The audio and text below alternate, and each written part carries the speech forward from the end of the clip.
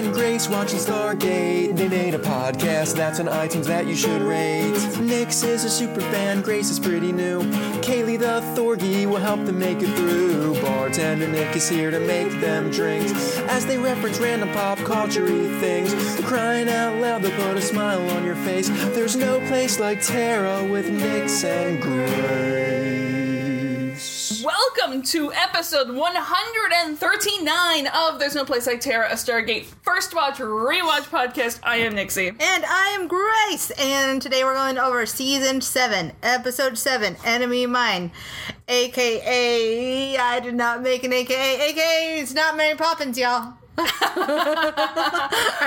all I can think of off the top of my head. Just my AKA is Evan Lorne. My other AKA Yondu is Yondu be Yondu. Yeah. Forever and ever, yeah. Yondu. Or AKA O'Dannell. O'Dannell.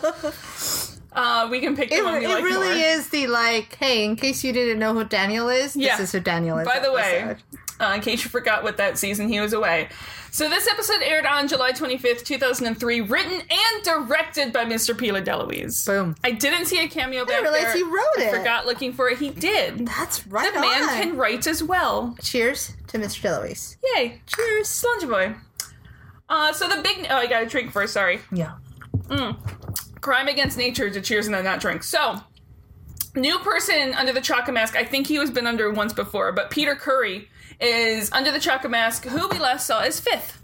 Oh. Fifth is playing Chaka. Whoa. Yeah. Okay. Just mind warp that. Remind me which one Fifth is, because I think I've got it. The good replicator person. Yes. Oh, that's so crazy. Yeah. He does a couple other things where he's under a mask. And I love when you have mask characters like this that you can have multiple people play the character. And speaking of masks, like right after my love of all things Jim Henson, holy shit, Chaka looks the fucking bomb. He looks so good. Yeah. The work has gotten amazing. We're watching a Kaylee Thor. Too weird. It's also awkward pauses. It's not just the mask and how amazing that looks. It's just the change that, we can talk about it when we meet Chaka again. But Chaka's clearly undergone some changes. Yes, yeah. He's like changes. He's come from like a teenage boy to like a grown man. He's a grown man. Yeah, he's matured. So, also, I just have to say, we first meet Major Evan Lorne, played by favorite of me and Sue, friend of the pod, Sue, Kevin Smith. Evan Lorne is the super excited guy who knows all the things, sciencey things. Or which one is he? He's not. He's like the guy that you see first report in. He's kind of Yondu's second. Yeah. That guy. Okay. I think that's who I thought, but I was confusing him with the other one. I can't. Normally, I don't say this, but because I love Lorne this much, we do see Lorne again. Yay. I love him and Kevin Smith. Lorne Love, got it. Yes, he happens to be a favorite of many people. Many people love themselves Kevin Smith. He was Jed on 4400, which is a great show. Okay. He was also Andy on Eureka. How can you not love Andy?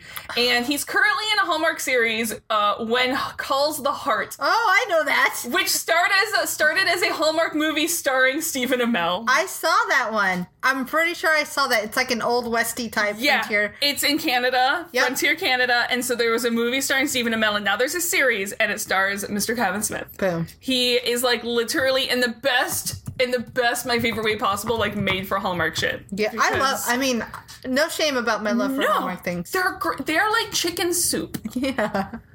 Dude, around Christmas, there is no other place that you will find me but in front of fucking Hallmark movies. Just telling you that Mr. Michael Shanks has also been in a couple Hallmark films, including one that involves hockey and including a Christmas one. I bet I've seen them and did not know that I was seeing the future love of my life, Daniel. Probably.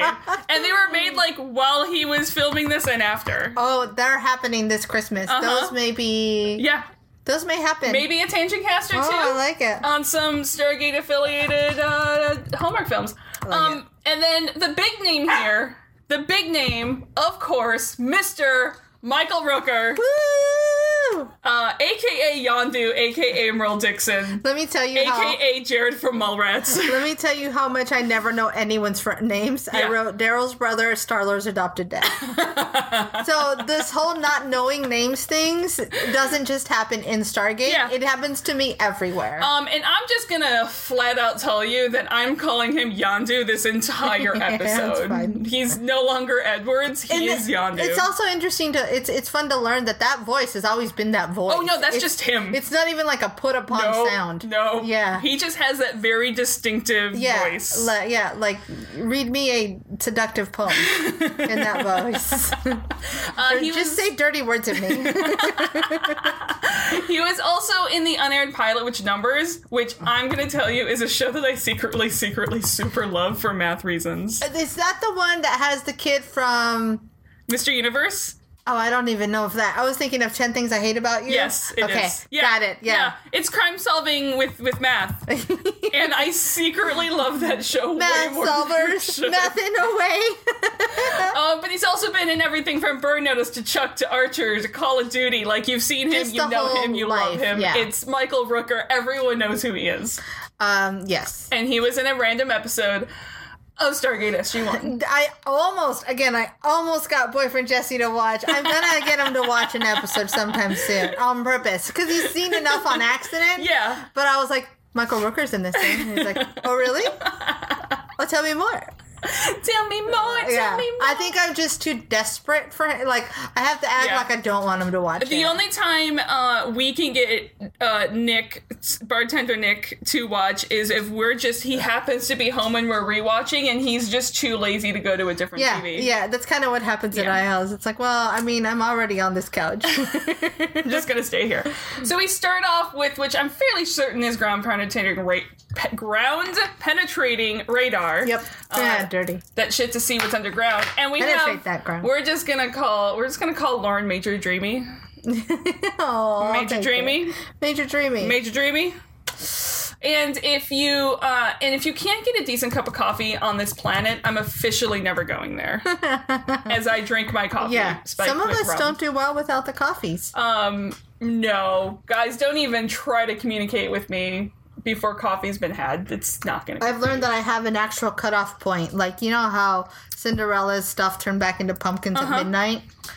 If I go past 9:15 without a cup of coffee. without a cup of coffee, it's over. The day's it's fucked. the fucking it's fucked. Days I just hate go back everybody, to sleep. and everybody leave me alone. Uh-huh. And I'm gonna have this cup of coffee before anything else goes down. So they're apparently here mining Naquadah, and apparently Yondu is not happy with what they're finding. It's literally just not enough. It's 2.3 or something parts per million. So none. It's just nada. no coffee. Just none. No coffee. No coffee is had. No coffee. Or Naquadah. I love that Kaylee just found the loudest toy. I hope you guys can't hear it. Or can you? Yeah, anything can happen. And so We're recording live. we're recording live. So thankfully, some eager beaver comes over and says that they may have found the jackpot, the Naquadah jackpot, with more than 50 times more than they've seen anywhere else, and like it just keeps getting more and more better. Yeah. I mean, surely there's nothing to be worried about Nope. when things are this easy. When we cut to a lone guy in a clearing with alien vision from the forest, and it's basically a horror film, so you know it's not going to go well. Yowza. Yeah. And it doesn't. The guy's dragged into the woods by something that we don't know what it is yet. Dun, dun, dun. Credits. It's the Predator. It is the Predator. The Unas. Can we just recast Predator with Unas? Because Oh, I think yeah. it would work really Yeah. well. Yeah, I totally. It would work really well. When we come back, SG-1 minus Sam has arrived. The team that was mining isn't really trained for search and rescue, and the guy's been gone for 3 whole hours. And because... Do you think they waited like 3 hours to get there? Like, how long does it take to go through the gate and get a team to come over? Yeah. It's like, I guess we should, I mean, he's been gone for like 2 hours now. We should probably report it. Yeah, we'll report it. Because of the weird electromagnetic shit on the planet, his compass is pretty much a keychain at that point. Yeah. And just conveniently, pretty. for story reasons, radios don't work. Yeah. Ta-da, the end. So, Well, if it's all like electromagnetic blah blah blahs, then It makes sense. nothing works. so Lauren leads him to where the guy was taken, but not before Daniel's like, "What's under this tarp? Huh. What, you found artifacts and shit and didn't call me?" He's got like a nose for artifacts. He does. It's like hiding a treat around a dog. It's like, I sniff it. I can sniff it. Did you have artifacts here last week? Because I can sniff them. He's like, "Oh, what? And then you moved them?" And like, he's in full nerd rage. Oh yeah. He's full nerd rage. Yeah. Jack's like, "Go to your happy place." Yeah. And Daniel's You know what it is? It's the type of anger that we hear because we both listen to true crime things. yes. It's like, oh, and then the dumb cops just trampled all over the crime scene. It's the same idea. It is. It's like, what the fuck are you doing? It is. Yeah. Yeah. And Daniel just stays grump while the rest of the team. Of course, yeah. He stays there to grump, and Lauren leads the rest of the team. Lauren takes him to where Ritter, we find his name was surveying, and right now they just assume he got turned around and lost placing markers. They sent up some flares to try to help him back since compasses don't work. And Teal can't track jack shit because the ground is too firm. Yeah. But the underbrush has been damaged. Something happened. Our resident ranger. Yeah. Ranger slash... He's ranger fighter. Yeah, ranger slash fighter slash monk slash the fucking everything. Every class. Talk about cross-classing. Okay. So Jack radios in Daniel radios in if there's something that they should see. There's a ton of static, and Jack heads back to see what's going on while everyone else keeps looking here in this clearing. Mm-hmm. And mostly Daniel just shows him mining equipment. There's a torture stick that still has juice because it's like the Energizer Bunny of torture. Sure. It just keeps going Forever and going. and ever, yeah. Maybe It's a Nokia brand torture stick. It's a Nokia brick. But the fascinating part is the yoke. Yeah. It's too big for humans and too small for an animal. So Daniel is guessing Unas. Unas were slaves. Perfect slave labor for mining. He's become like the Sherlock of all things. Anthropological. Yeah, we did it. And Jack sighs because he has a bad feeling about this. And Teal'c, he radios Teal'c about how there might be a shit ton of Unas out there. Yeah.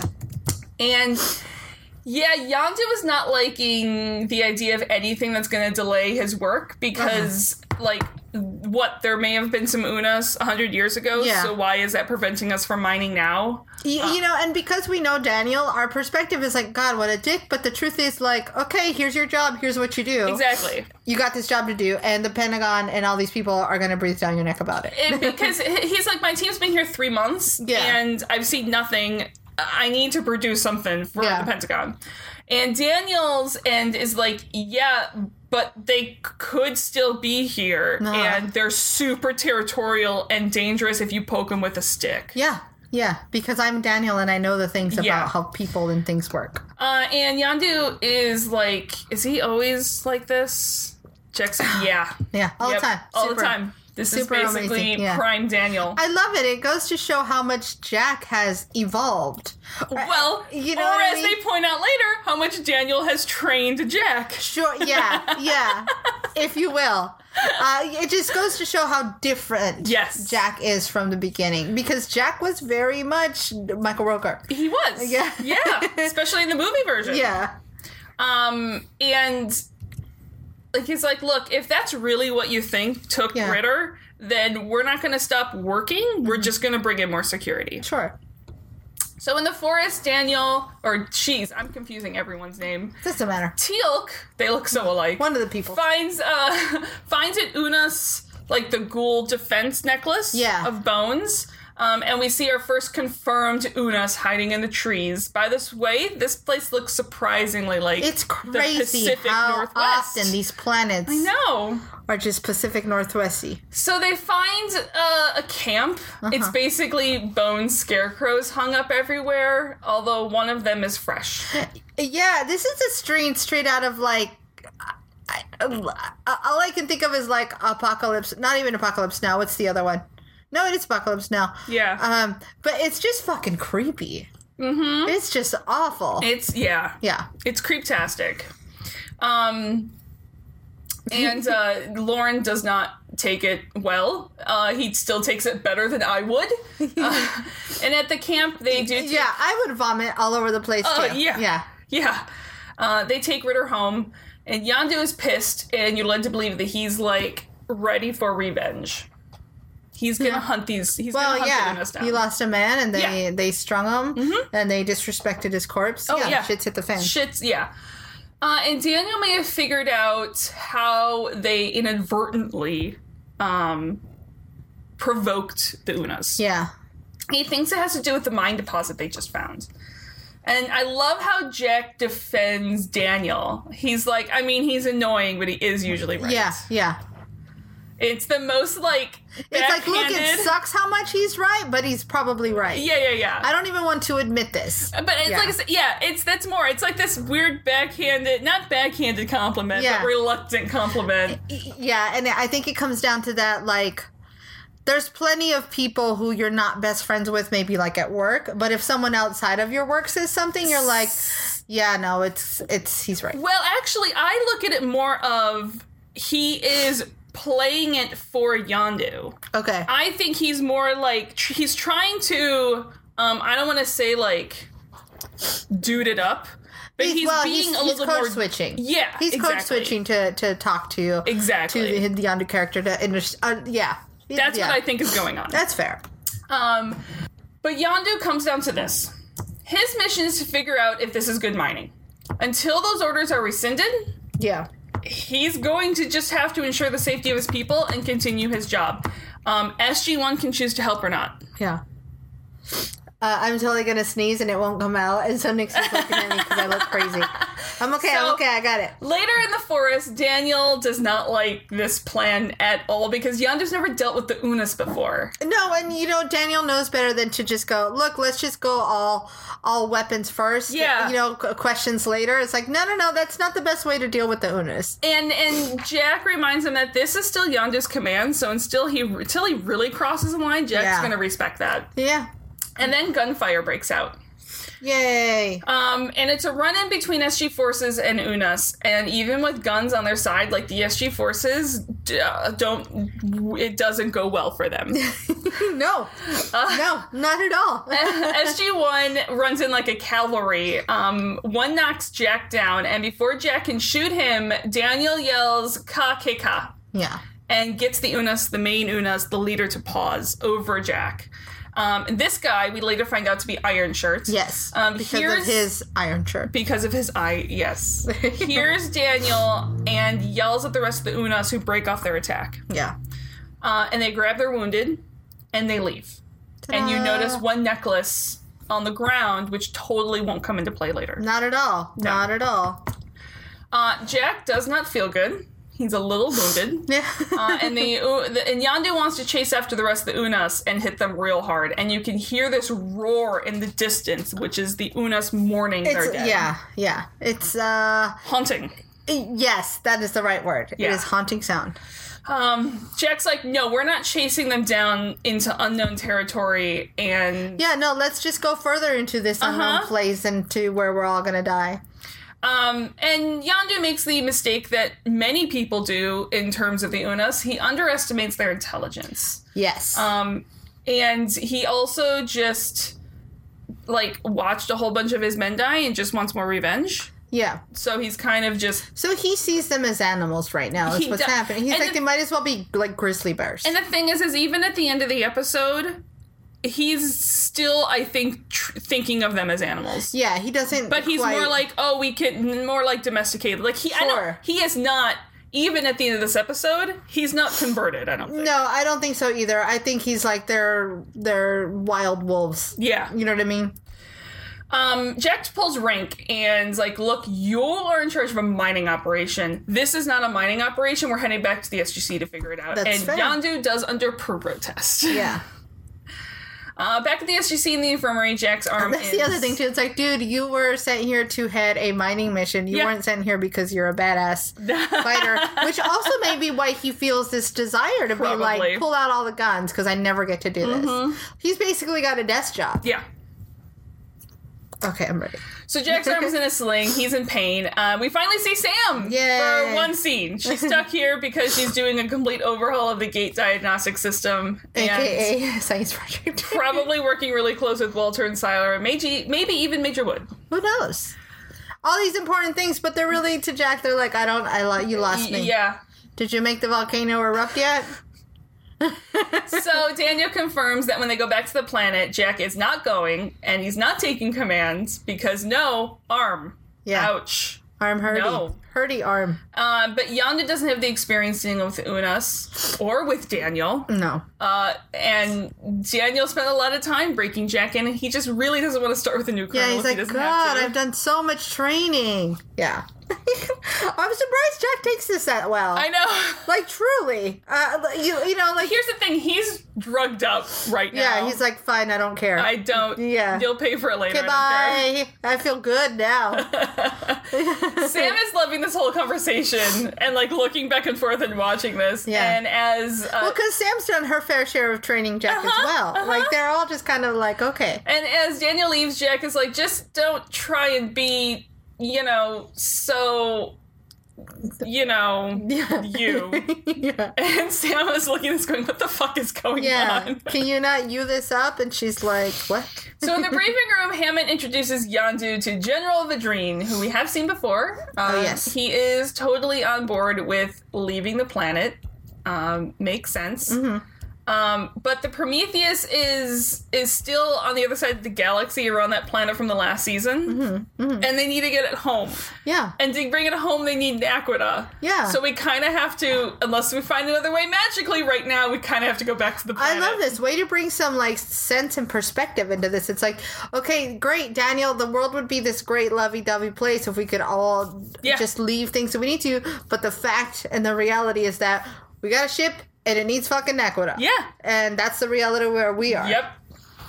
And Yondu is still thinking, men's and guns will do the job. Of course. Hammond is on Daniel's side. Vidrine and the Pentagon are on Yondu's side. Yeah. So Daniel's been sort of uninvitedly listening to all this. Sure, yeah. At the door, and he thinks he can fix this peacefully. All of this started when they found and sort of zoned in on this one mine site. So, guys, let's just look for a different one. Yeah. Ta-da. Easy peasy. But I want that one. But this is the only one they found so far that's worth This is anything. my favorite one. Yeah. So, Yondu calls the Unas animals, and Daniel's like, fuck you. They Yeah. are intelligent beings with a sense of Yeah. honor, and if you underestimate them, you're just gonna die, and they're gonna die, and Everyone dies. death will be all around. Yeah. So Daniel, he can speak their language a bit. It's a bit rough. He understands I their love ways. this too, that they're like, oh, so you want to be the diplomat? And Daniel's like, no, I'm not fucking qualified for this. Because unlike you, I don't have to be the leader Yeah. of all the things. But I know someone who is qualified. yeah. Dun, dun, dun, dun. Chaka! And he's apparently learned a whole bunch more English recently. Yeah. Which is kind of cool. So he reminds them that, look, this is the Unas' planet. Yep. We're the invaders, and we don't have to provoke and kill them, but, like, this is theirs. Yeah. We're literally showing up on their land and just digging shit. Yeah. So why wouldn't they be pissed? Hammond is like, look, it can't If you hurt. showed up to my house and started digging in my backyard, I'd Yeah. be like, what the fuck do you think you're doing? Exactly. And if you were like, no, here's the deal. I'm going to plant these things and we can both eat from it and you don't have to do anything except let me do this. I would be like, all right, cool. Yeah, communication. Communication is key. But, like, the story that I'm going to tell at the end of this, Uh-huh. after the whole thing, Oh, sure. right now they don't know how to communicate. That's true. So this is the only way the Unas right now know to communicate. Is to be like, hey, fuck off. And Yeah. if we tell you to fuck off enough, you'll fuck off. Yeah. Hammond is like, look, this can't hurt to try. So Vidrine gives Daniel the go-ahead to contact Shaka and make things clear, though. If negotiations fail and it comes down to us versus them, it's us. Yeah. And deadly Well- force is authorized. Well, yeah. And he's got to do that so he can sleep at night. Otherwise, Yeah. he basically sent his men to be fucking killed Yeah. by these Unas. So Daniel is able to quickly find Shaka, and he's obviously, gone through his own life upgrade journeys. Yeah. And his clothes have gotten a major upgrade. He's ready to serve on, like, a Jedi High Council. Oh, yeah. Like, that's the type of, like, Yeah. vestment he's wearing now. Oh, yeah. And then them fucking teeth are so magnificent. And I was like, them like a Ferengi. Yeah, if I had teeth like that, I'd eat nothing but raw meat all day. And I love how Walter's like, it's Daniel +1. Did he RSVP? Oh yeah, totally. Does the IDC tell how many people are coming? Yeah. So And they both want chicken. he awkwardly says hello to Vidrine, and he responds, and it's not the most, shall we say, friendly of exchanges. No. But you know what? When you exist with teeth bared, it goes to show the type of culture that you are. It is. It's such a great move by, I'm guessing, the makeup and effects department to be like, these people just exist with teeth bared. Mm-hmm. That's so even if that doesn't mean something to them, it means something to humans. It does. It's like them teeth are there. Yep. It's like walking around just with your gun out. Exactly. Just brandish. Yeah. Anyway. So, Yondu's not excited to hear that Daniel neglected to mention that Shaka led an uprising on his planet. It's like, well, how do you think we became friends? Yeah. But the important part is that he's proven himself to be the best negotiator with the Unas that we have, the peacemaker for the Unas, and he wants to expand his knowledge. He wants to help Unas and other planets. And I also love how Shaka shows reverence for Hammond. Right. Absolutely, because he's learned to respect these people. And he knows that Hammond is the leader. Yep. And in the Unas culture, that's who you show reverence to. Vidrine is clearly not the leader here. Yeah. So when they get to the planet, the local Unas have... I would love to take, considering my major, I would love to take some sort of leadership course taught by another culture so magnificently different, like by an Unas. Would be cool. Holy crap. That would be really cool. That would be the fucking greatest thing. And so when they get to the camp, the local Unas have, let's just say, told the SG camp how they feel about them being here with fire and destruction. Yeah. And Yondu... with an interpretive dance of fire and destruction. And Yondu, the asshole that he is like surprised the Unas have command of fire. Yeah, it's like, fuck you, dude. Yeah. Daniel has his action bandana on, so we have good times coming. Well, he's got to get psyched up. Yeah. I forgot about the action bandana. The action bandana's here. And is fairly sure that Shaka will lead them to the local Unas. And I also love that Shaka, talking about you just live with teeth bared, doesn't take shit from any of the Earthlings except for Daniel. He really doesn't. He doesn't bat an eye about it. Like, him and Yondu just make a staring contest. Yeah. Well, and it's like, look, I'm impressed by Edwards. Yeah. Like, the fact that you can stare into that face and not be the first to blink is fucking magnificent, because I'd be like, oh shit, I'm not looking at him. And nope, I'm bowing my head. Does stand between them going, just as an FYI, if you keep doing that, it's going to take it as a challenge. And you're going to die. You'll lose. Yeah. You'll lose, and it'll be bloody. Yeah. And Daniel is basically the only thing keeping them from killing each other. See how sharp those teeth are? And again, we have a call out to Hanson and Penhall from 21 Jump Street, which, if I didn't mention, Stephen Williams, General Vidrine, is Captain Fuller from 21 Jump Street. All these things that I forget. And, Mr. DeLuise. Oh, that one I knew. Was on 21, yeah. So Daniel thinks that Yondu's prepping for war, and Teal'c is like, or just protecting his camp. Yeah. And I like how Teal'c comes from the other side. Yep. He's got to provide that balance. Exactly. And he understands that with Jack out, he's like, okay, I've got to fill this other role. Yeah. Because usually he leans a little bit on the end of like a Daniel, but with force. Yeah. Like a forceful rebellion guy. Like a Jedi person? Yeah. Yeah. like that warrior monk fighter ranger? A little bit, yeah. Man, I really want to play a Jedi in D&D now. So later out in the forest, Shaka points out that, with so many people and with so many guns, doesn't it kind of seem like you as humans are going to attack the Unas? Yeah. Like, I would Shaka think so. wants to go in alone and unarmed and take Daniel.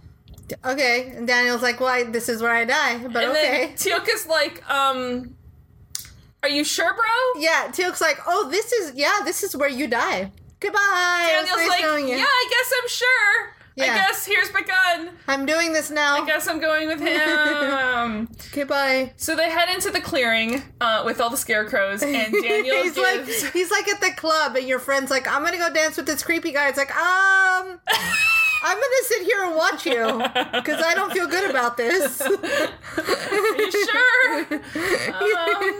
I'm gonna come in like 5 minutes. I'm gonna stop drinking so I can keep an eye on you. So they head into the Scarecrow clearing, and Daniel shows Chukka a new toy, a lighter. Uh-huh. And Chukka starts chanting, trying to bring the locals out to meet him. Sure, yeah. And Daniel is a little like, are we there yet? Yeah. Are we there yet? Did we do it? And Did it work? Chukka gives him a shut the fuck up glance. Yeah. And it's like, oh, I'm clearly in the middle of something, dude. Yeah. I quit. This is going to take as long as it takes. Yeah. How awesome. Okay, imagine this, right? Yes. Imagine you're in a new place. Uh-huh. And you just want to get a cup of coffee. Yeah. And you're like, okay, well, I've not met any of the locals here. There's only one way to meet all the locals. And you just start doing a fucking interpretive dance. And then hope that someone comes over. How much more fun would our lives be? I want to go to another country. Yeah. And I want to stand in the large town square. Like, yeah, you go to, like, Venice and stand in St. Mark's Square. and just start, fucking... like, interpretive Yeah. dancing.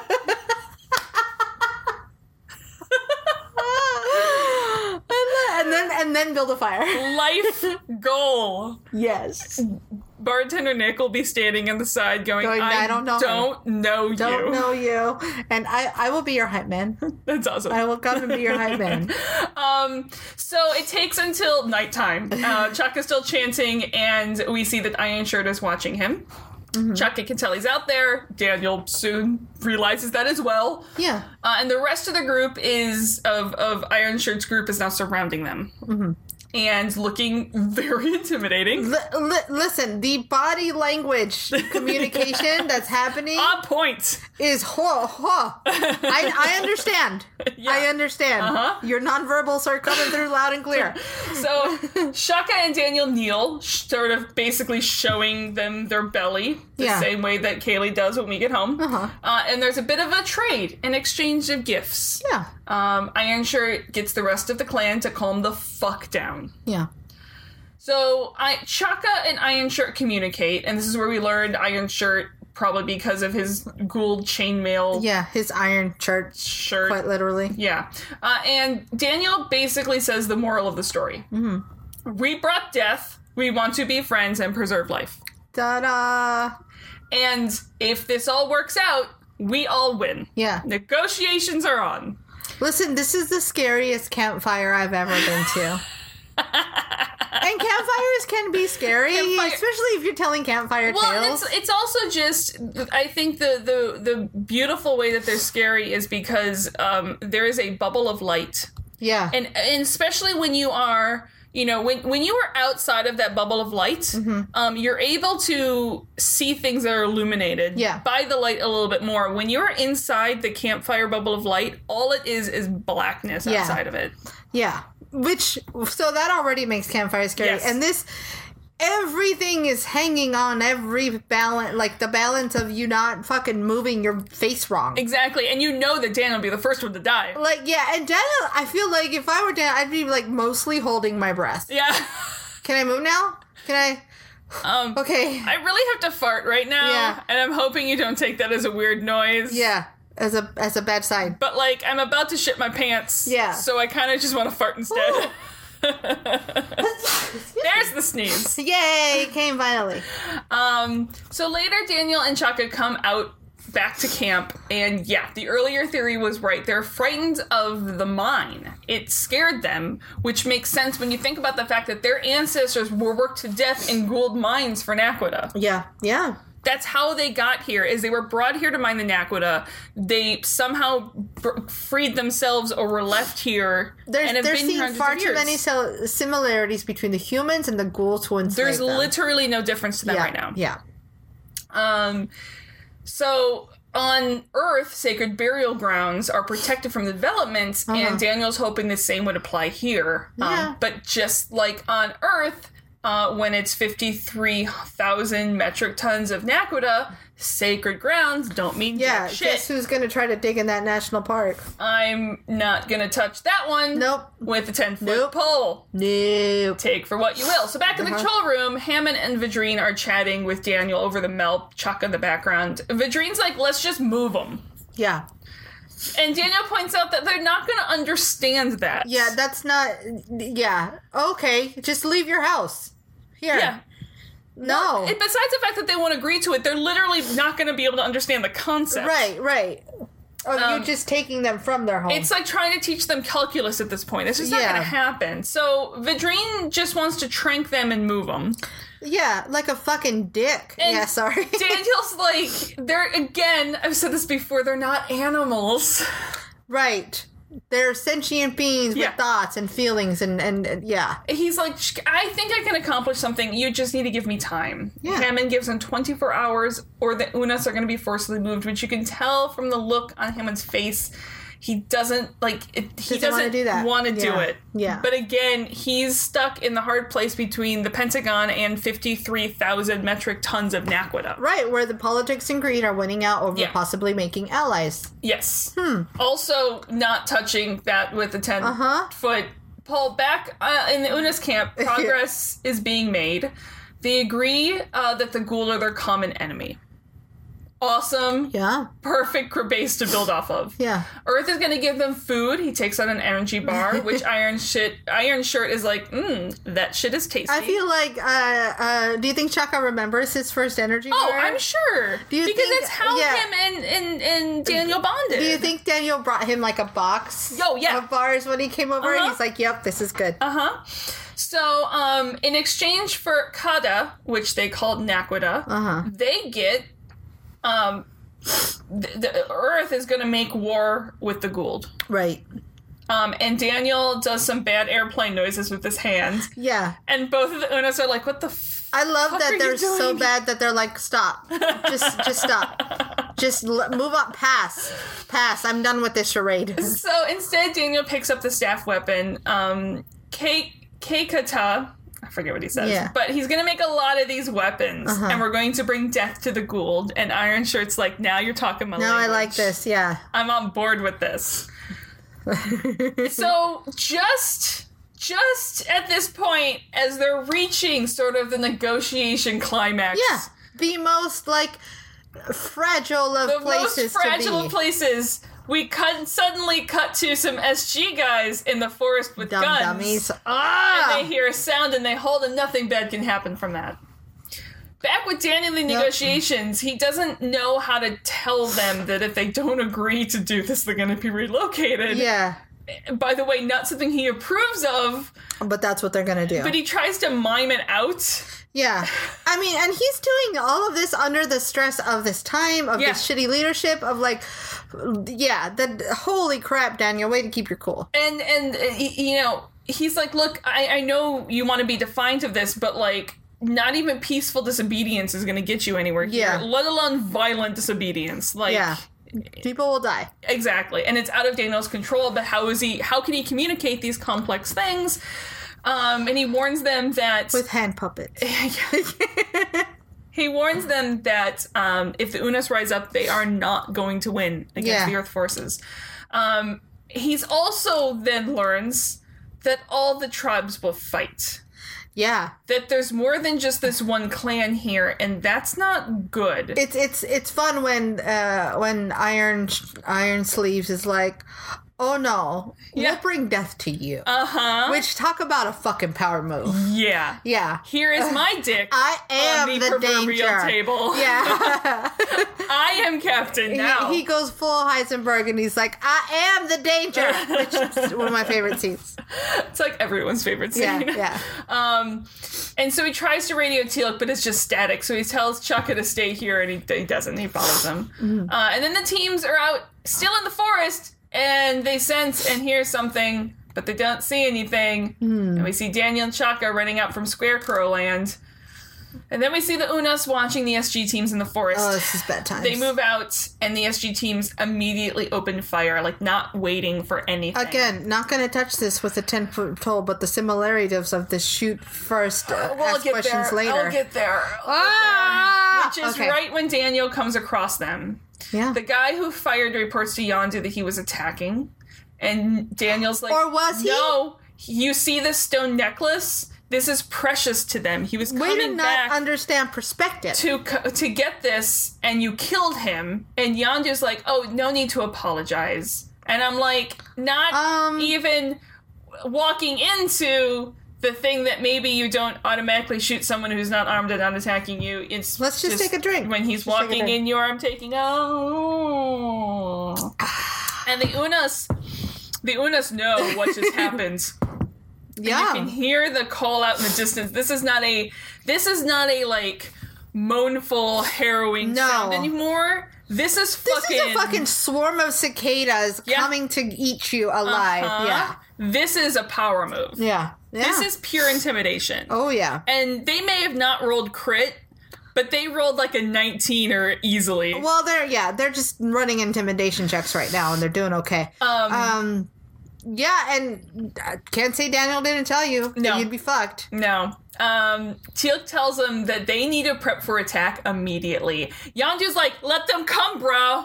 Let them come. We're ready. And Daniel's like, no, you're fucking not. Daniel's a far better person than I am, because at that point I would surrender myself to the Unas and be like, yeah, take his ass out. Yeah. Because I tried. Back at the base, you still hear the roaring, and Daniel's like, we need to get out of here like yesterday. Yeah. You don't understand. Yondu's not buying a single one of this. He's like, I've seen the aerial scans. There's barely any of them. He goes, they fucking live underground. He is suffering from Gould arrogance is what's happening. He is. And Teal'c is on the, you have no idea what you're in for, and you should listen to my wisdom and get the fuck out of here train. Yeah. You can see from a distance Iron Shirt standing on a hill, and he can see Yondu and Daniel yelling at each other. Yeah. Which Chaka alerts them. He tells them, he doesn't have to do that much of like an investigation check, because Iron Shirt is just fucking standing on the hill. He's like, I'm here, coming for you. Not hiding. What's up? Yeah. Probably directly upwind, too, or, Yeah. So Daniel yells to hold your fire, and Yondu sort of overrides that and is like, just don't fire first. Yeah. Huh. And soon, the camp is entirely surrounded. Yeah. Overwhelming show of force. Yeah. Don't be dumb. Great effects that you can tell it's just a whole bunch of Unas doubled over again, but I give them mass credit. It looks really cool. It looks fantastic. Finally, Yondu is like, we should, leave. It's like, oh yeah, I should have listened to you, but I'm not going to admit it because I'm an asshole. And Daniel's like, but it's too late. Yeah. Because if we leave now, they're just going to chase us down and kill us. Yep. The time to leave was 10 minutes ago, and I told you we should have fucking left. And it's not an option now. So Iron Shirt just sort of boldly walks his ass into camp. Yeah. And Daniel recognizes what's going on. Mm-hmm. Iron Shirt is giving the camp a chance to surrender. Yondu just will not put his weapon down until the very end. And Daniel walks up. He tells Iron Shirt that they don't have to kill each other. They can be the same tribe. He uses the same hand gestures that they're using before. It's gotta be tough. You know what it is at the end of the day, like a lot of us, Edwards is scared of death. He is. So wouldn't you go out fighting? Because I know I fucking would. Exactly. So it's gotta be tough to imagine that maybe not fighting is an option when you are in full lizard brain survival mode. Your fight or flight has kicked in so hard, and you're on a complete fight. Your adrenaline is so racing. There's no thoughts. Exactly. I am no longer a complex thinking being. You're not. Yeah. But Daniel still tries to convince him that together they can bring death to the Gould. Yeah. But Iron Shirt is not buying it. Shit. He's like, we can talk peace all you want back at the camp, but the humans still are killing Unas. Right. And they, you need to show respect. Yeah. So Daniel and Chaka get down on the ground. Teal'c immediately gets down on the ground. And Yondu, again, still has a hard time doing this. Dude, yeah.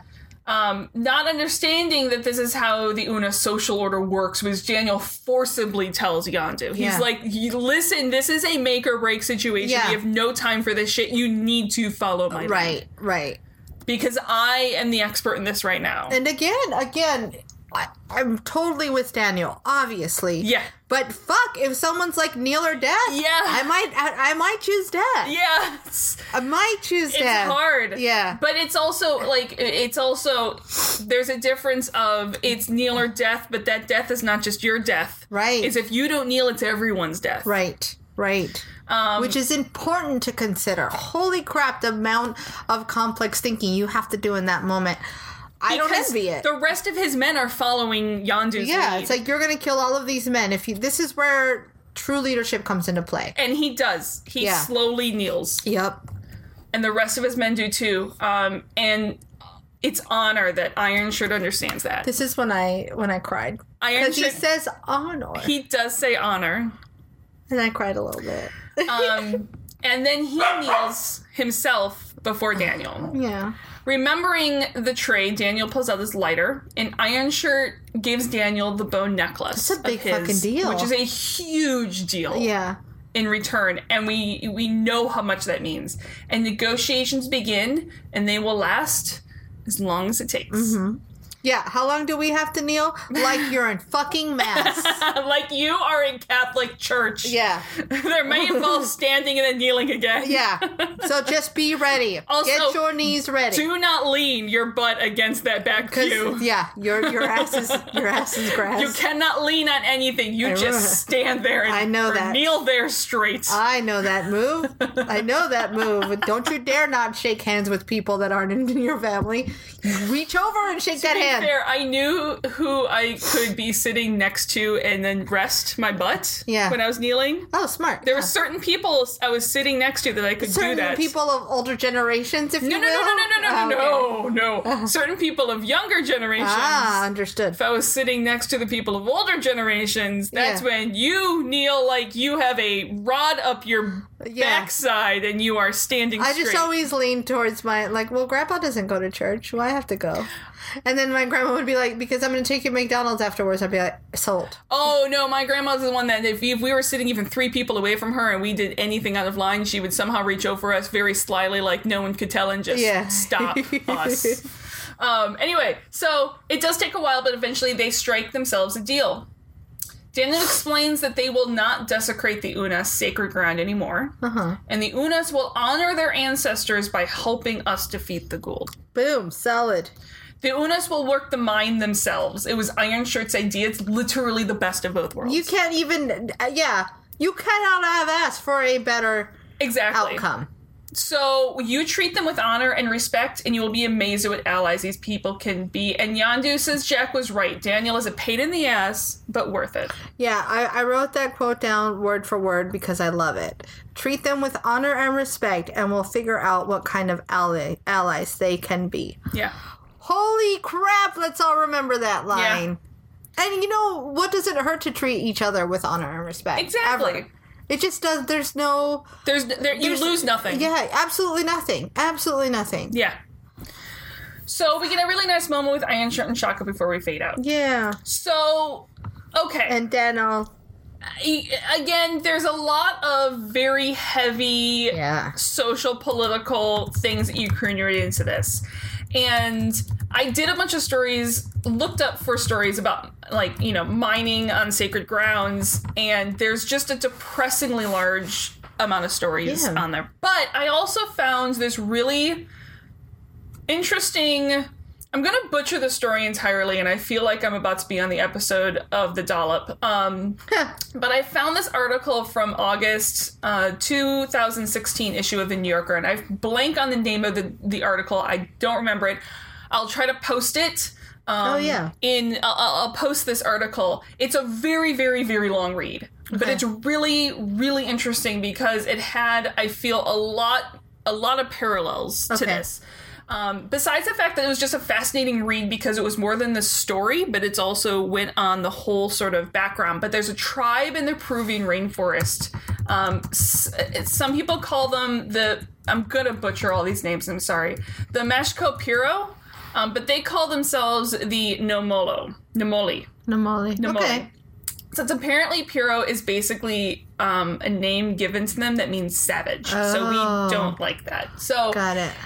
In 1998, there was an estimated like 100 to 250 people in the wow. population. But in the article, this article says that as a couple years ago, there might be as many as 1,000 now. Okay. So they're on the list of uncontactable people. Okay. Since, that list is given to a lot of these tribes that are in the rainforests of South America and Yeah. other places of the world, because on top of the fact that it's sort of like the prime directive in Star Trek Yeah. is to let them be, but there's also, they have no immunity for diseases, and we know how smallpox happens. Yeah. It's so awesome to think that in an Earth that we now think is so small, that Yeah. there are still tribes of people that we're not allowed to Yeah. come near because they're still doing things in their own pace and their own rate, and they don't deal with the illnesses and diseases and shit that we do. Yeah. As far as we know. So there was a farmer and a guy called Nicholas Flores, and he was sort of a go-between a lot of the indigenous tribes. Like, there wasn't a ton of contact, but he lived really,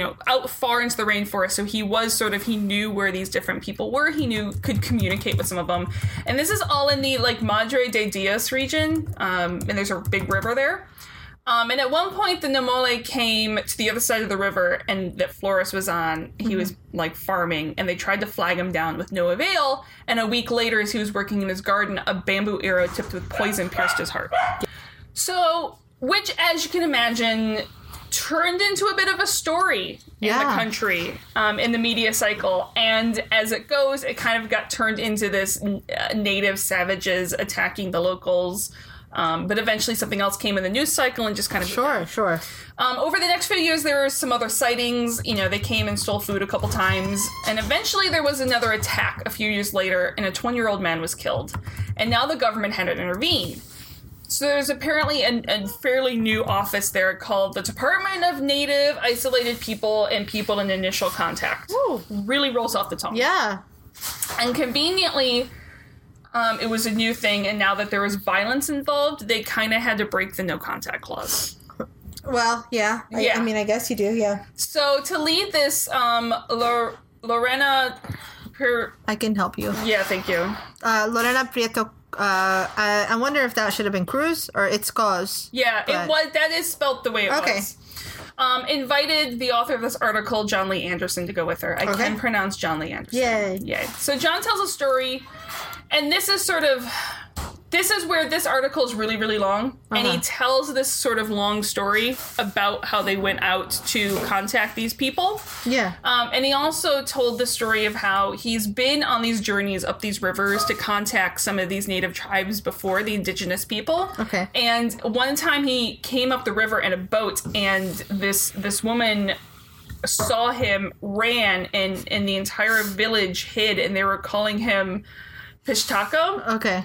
which apparently the guide he was with said meant evil person who had come to steal the oil from their bodies. Yowza, yeah. Which they think the guide he was with thinks it goes back to the Spanish conquistadors, and let's just say the contact was less than ideal. Right. And the article said that it may have involved, because the stories are that they killed the locals, boiled their bodies to render the fat to use as grease. Whoa. So their metal weapons wouldn't rust in the That's rainforest. worse than I imagined. My thought was like, well, they think that blood is oil. Yeah, and no. Huh, Yeah. Jesus. So as you can imagine, those stories come down, so... Yeah, I would be fucking scared too. Exactly. And I'd be like, kill it. Kill it with because fire. there's no other way to communicate. Yep. And again, it's like the Unas, where the Gould were doing these horrible things. Yeah. They see these other people, they don't know that they're not Gould. Right. So they see these other people come in, and they're like, no, just stay the fuck away.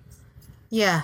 That's the only way we have to communicate. What a this like gives me a, pardon my language, but like a communications hard-on. Yeah. Like no, the idea you're going to like understand. You are going to love this article crap. when you read it. And it's a really, really long read. And it's really, and I wish I could do it more justice, so I'm just going to post the link. Please read this. Because the article is also fascinating in how it talks about how feudal these people who are trying to defend this land and these people feel, because they're showing there's evidence that people live here, and they're trying to prevent the gold mining and the logging in the area. But again, just like the fact, when you have 53,000 tons of naquita there, when you have millions of dollars of gold and logging there, Yeah. It's where's the balance of where We've you got to protect people. understand. We don't know what the potential is. It's so fucking ridiculous. Yeah. That people can't grasp that concept. Yeah. There's far more valuable things that we could get from these people Yes. that we don't have. Yeah. We have no idea what the fuck could be there. That would be amazing to have. So the catch is now there's this discussion going on because there's really no way to ensure no contact these days. So now there's this new concept that's more considered to be sort of organized contact, where instead of trying to leave them completely as they are, Yeah. you have sort of one person or one organization that becomes the contact point, because then you can still protect them in terms of diseases and stuff as much as you can.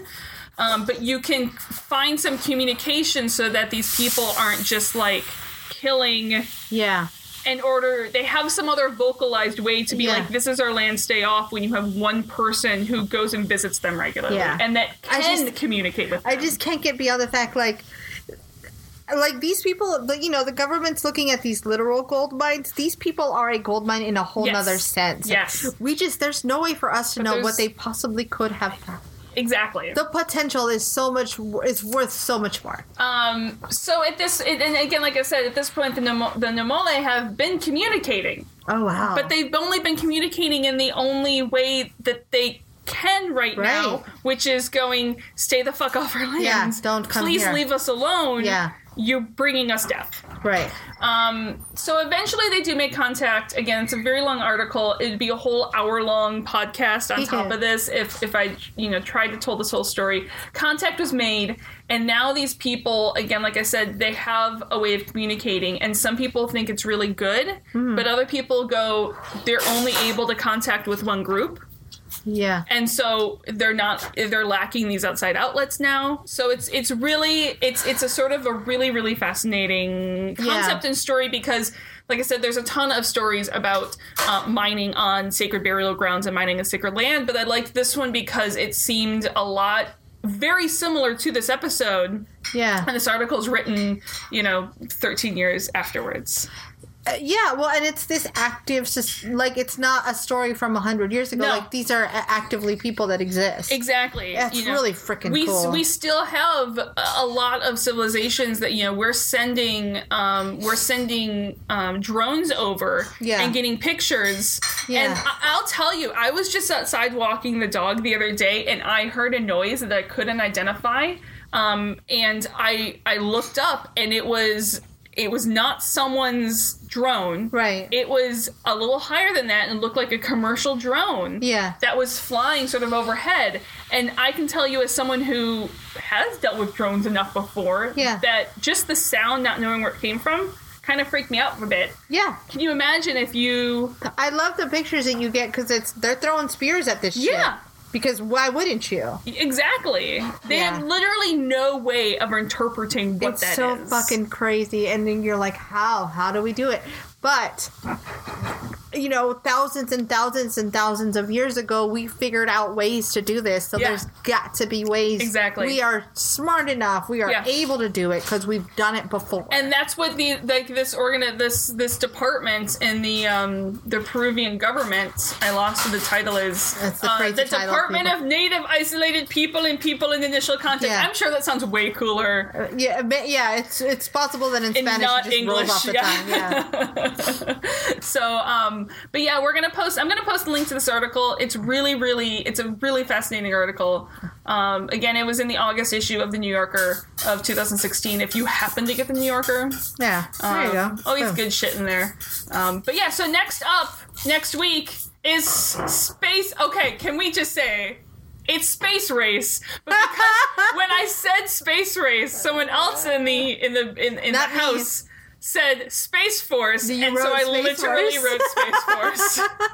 I'm okay with Race. space race Space force. Race. Oh God, jeez. Okay, I'm ready.